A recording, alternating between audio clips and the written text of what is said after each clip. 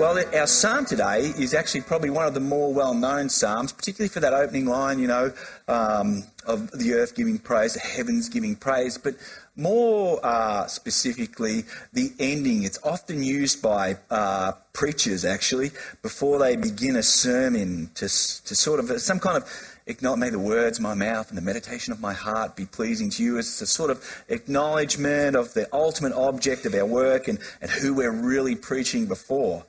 However, that's a pretty narrow application of King David's intention, who wrote this psalm to be used in worship, actually, to be used by a congregation of people that they would read through it and then they'd be able to apply the words of this psalm, encourage themselves, and then apply the words of this psalm to everyday life. David wrote this psalm to encourage confidence in those whom God has made himself known to. So this psalm is actually for you, because you have heard God has made or is making himself known to you, and you can join the dots, if you like, of the speechless clues of creation with the spoken word of revelation scripture, so that they would change you, change who and how you are. This is a psalm of relationship for those who have already encountered the God who makes himself known, so that as they encounter the God who makes himself known, they would be changed from people, from creatures, if you like, who think they can hide their lives from God, to ones who would find unshakable confidence, refuge, security, and reviving transformation in a relationship with this God. As the self-disclosure of God fills them with his awe, and then pours out of them in worship through the words of their mouths and the meditation of their hearts. This is what this psalm's aiming to do. Their external words, their internal worlds are shaped by the God who has made himself known. And God's majesty and character shapes our conduct and our confession. David, Israel's king and the author of this psalm, writes, I think, from his own personal experience.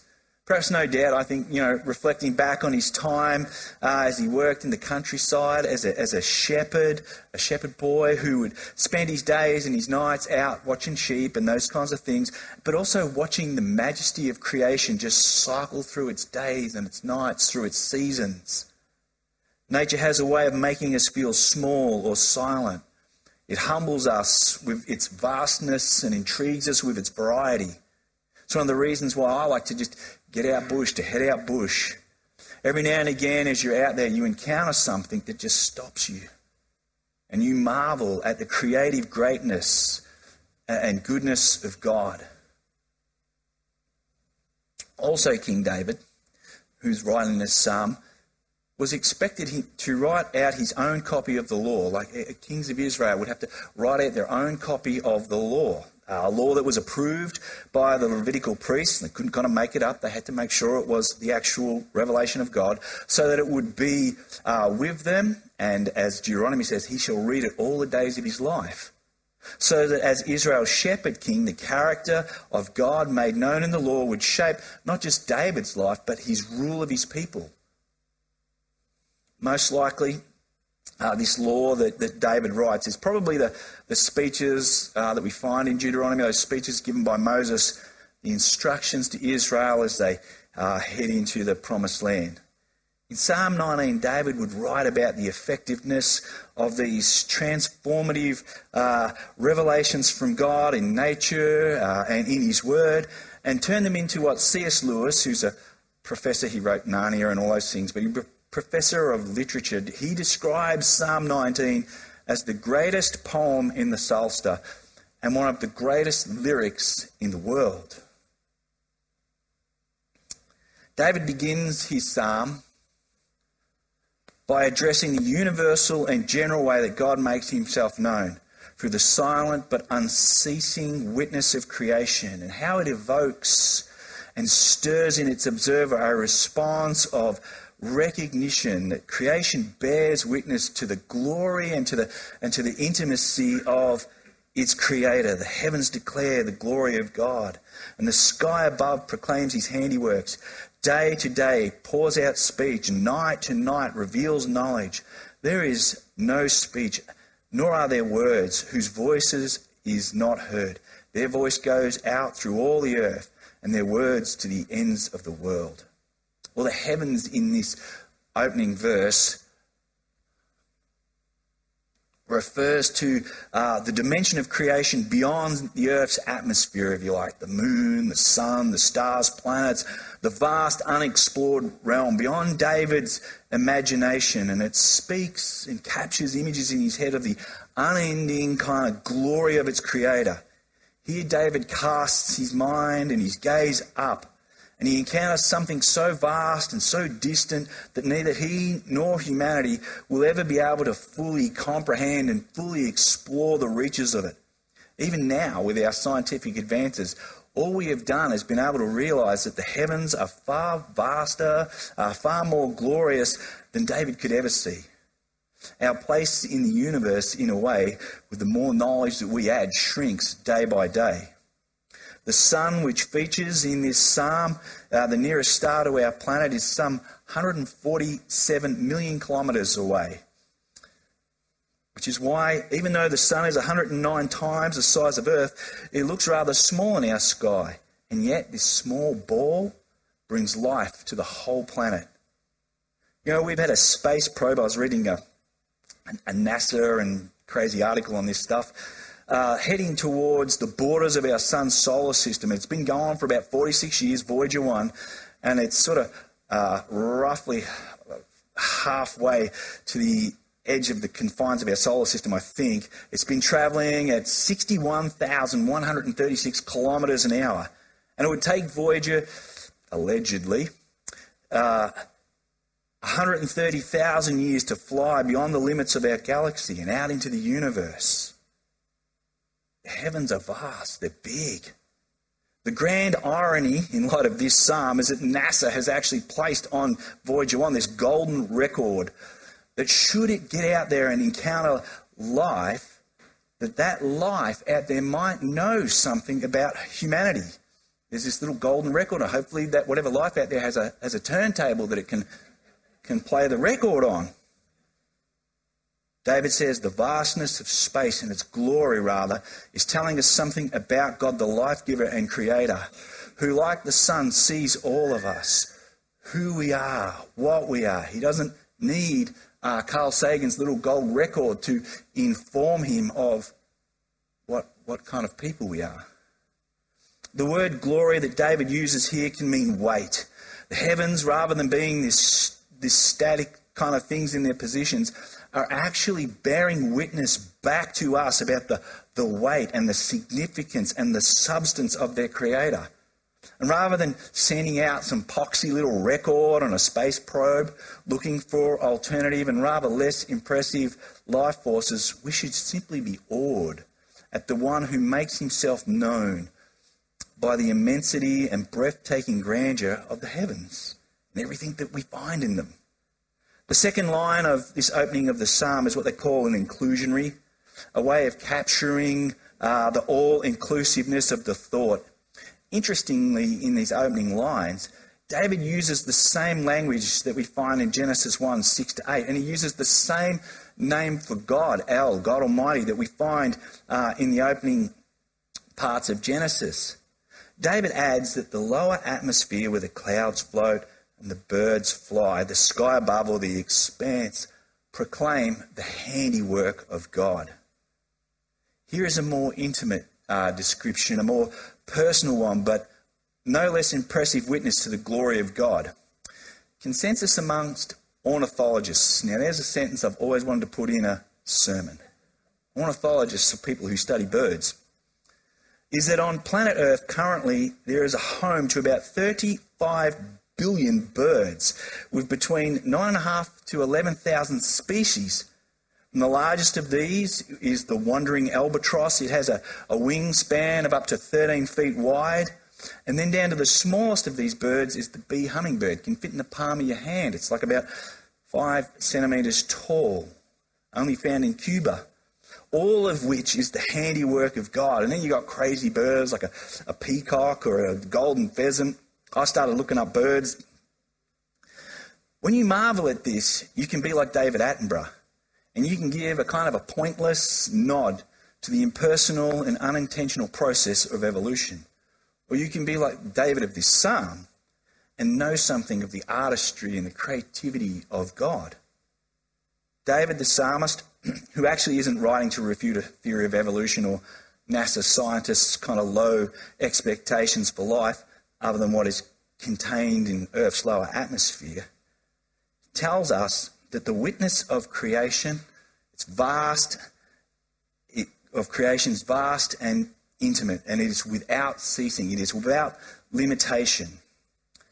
It's there declaring and proclaiming, and it's an ongoing action that speaks and reveals knowledge without words.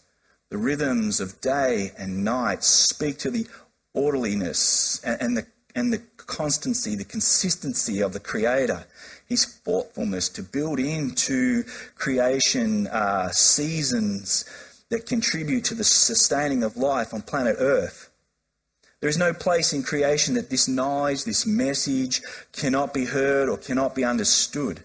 Their voiceless wisdom is not limited by language or geography or ethnicity or politics or socioeconomics.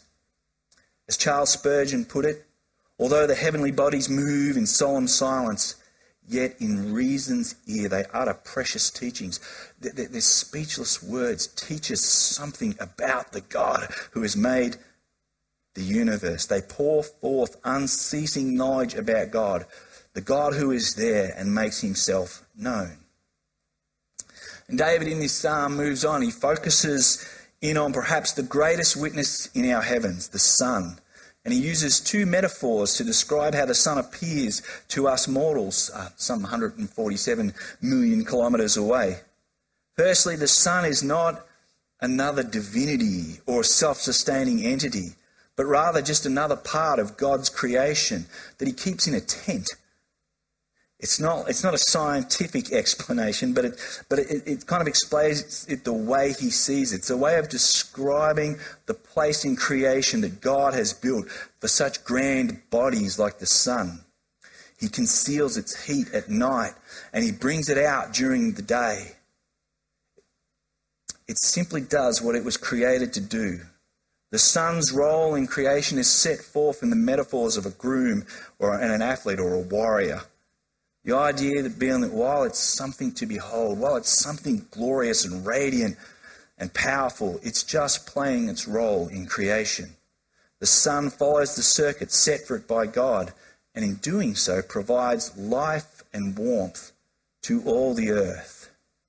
There is nowhere in known creation in the earth that isn't reached by this one aspect of God's creativity, providing the perfect image, if you like, for the nature of God's own presence.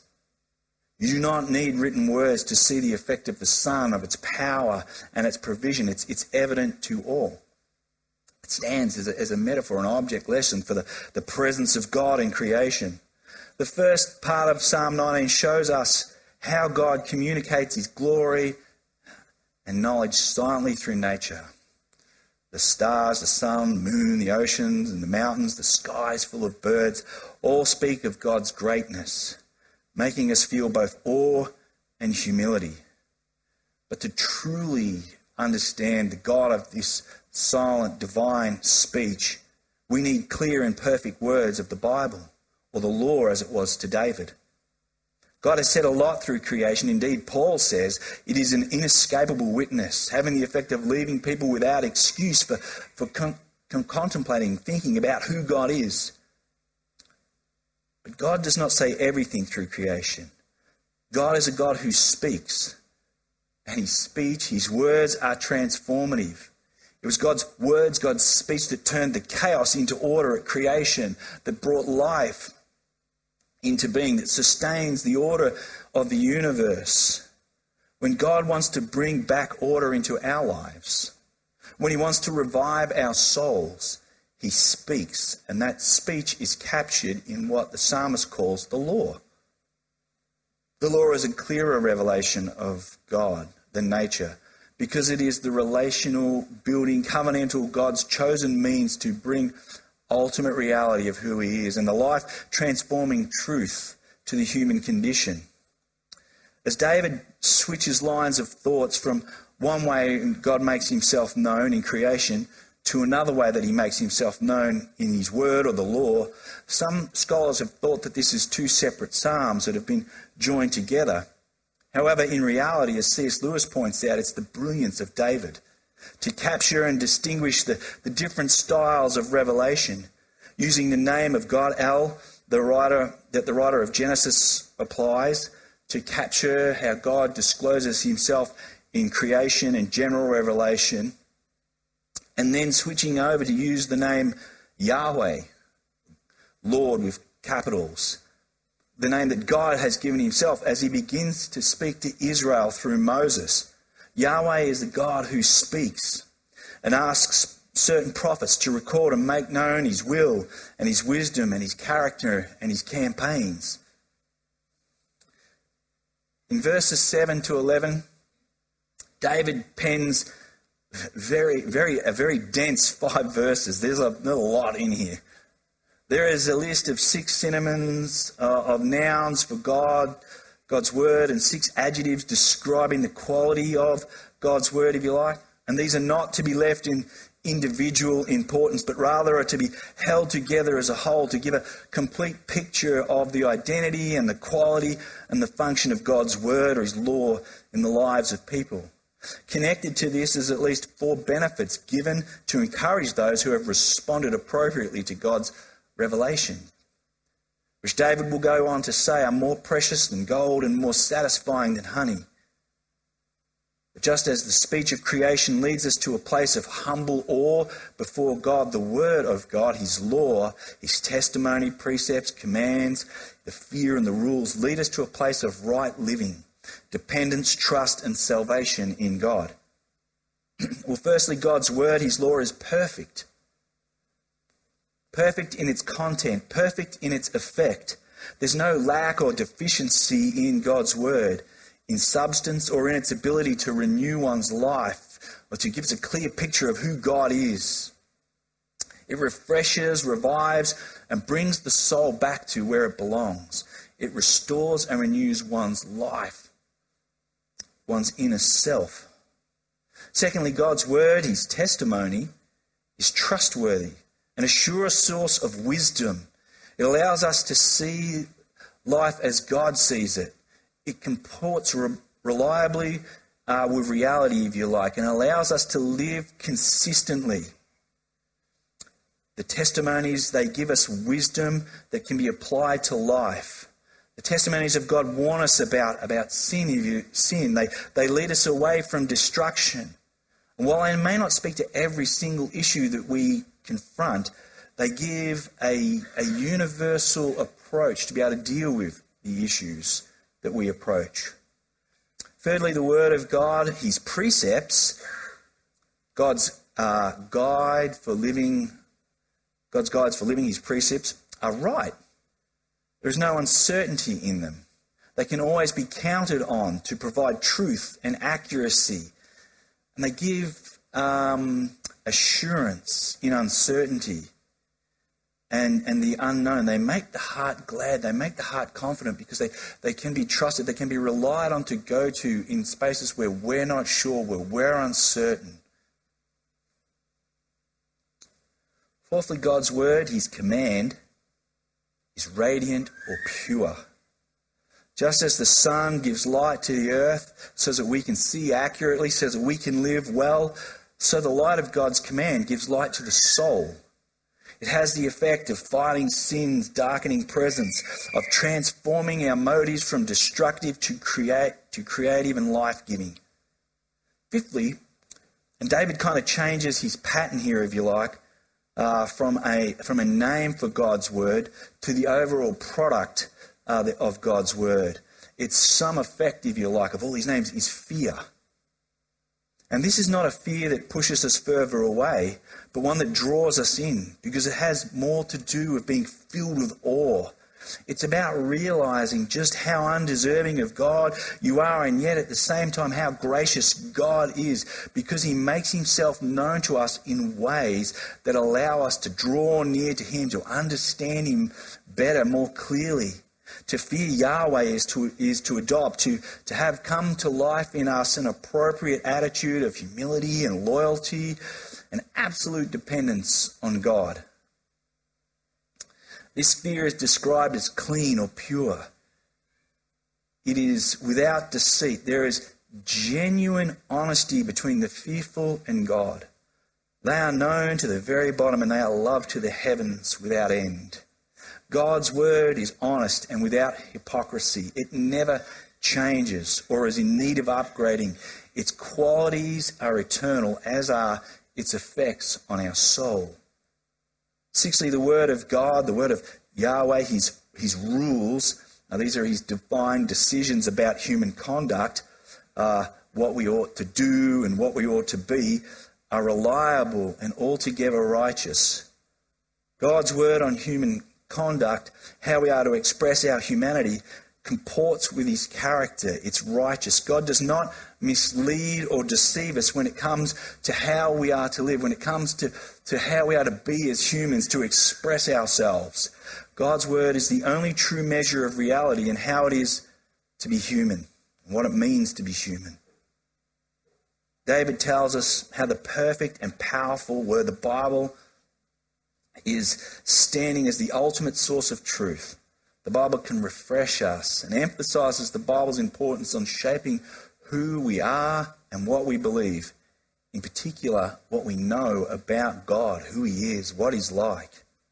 And all of this leaves David to say that he has found the word of God in all its fullness to be more desirable than gold, even much fine gold, sweeter also than honey and drippings of the honeycomb.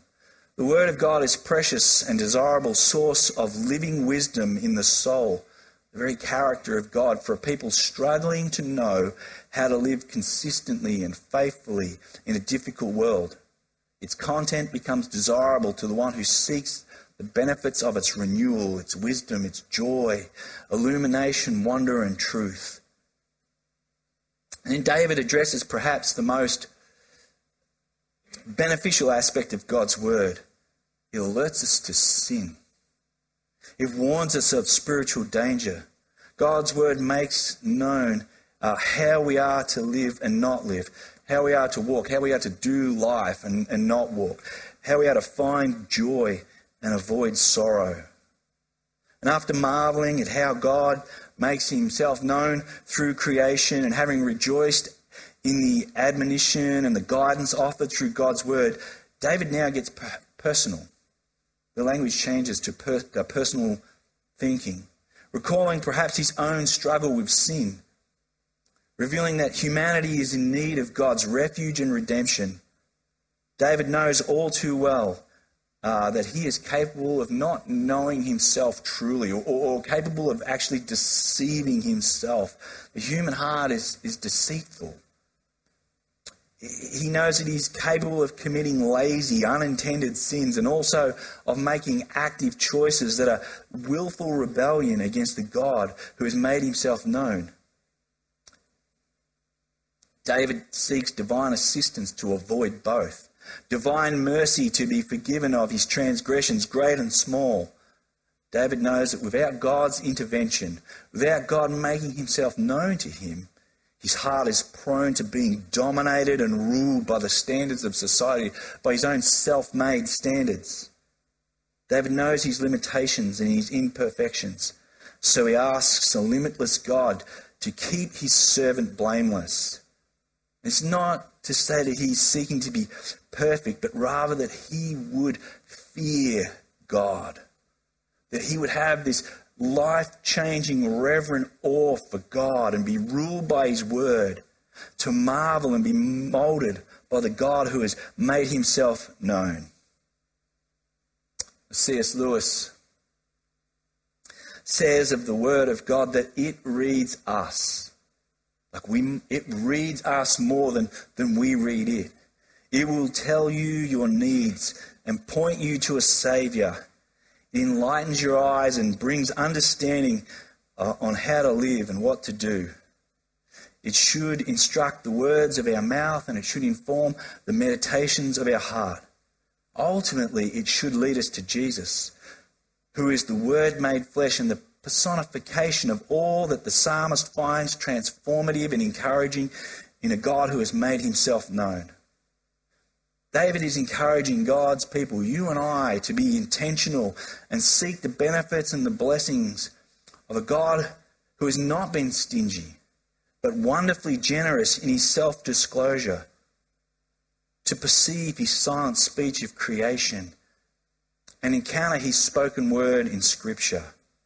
A God who would make himself known so that we would encounter him as a rock, a solid, immovable, unchanging, eternal place to stand in, to have confidence in, to do life from, and a Redeemer, one who can handle the brokenness and the sinfulness of our lives, reviving our souls and transforming our hearts with wisdom and joy and confidence, repentance and faithfulness.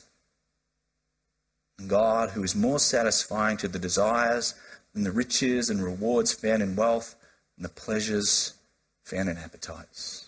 A God who makes himself known to us, that we might know him and do life well. Let's pray. Loving God, we thank you that you are not a mystery, that you are not something that we have to go searching for, but rather you have made yourself known to us. You have made yourself known in ways that marvel us in creation, where our minds think, how crazy must this God be? And then you have made yourself known to us in very particular, very specific ways through your words so that we can know exactly what kind of a God you are and how it is that you have designed our lives to be lived and what you have done in order for that to be possible. The psalmist could not have imagined that you yourself would come into creation through the Son and reveal yourself to us through Jesus and bring us back into a relationship with you through your own Son's life and death and resurrection. But we see more than David had ever seen. And so our hearts are filled with a greater revelation, a more wondrous understanding of a God who has made himself known. As we go from here today, would we just be mindful of this? As we do life, would we look around the world and see what God has done and bring to mind your word in our lives, in our words and the thoughts of our hearts, that as we do life with the world, that we too would become people who shine forth the glory of God to a watching world. We pray these things in Jesus' name.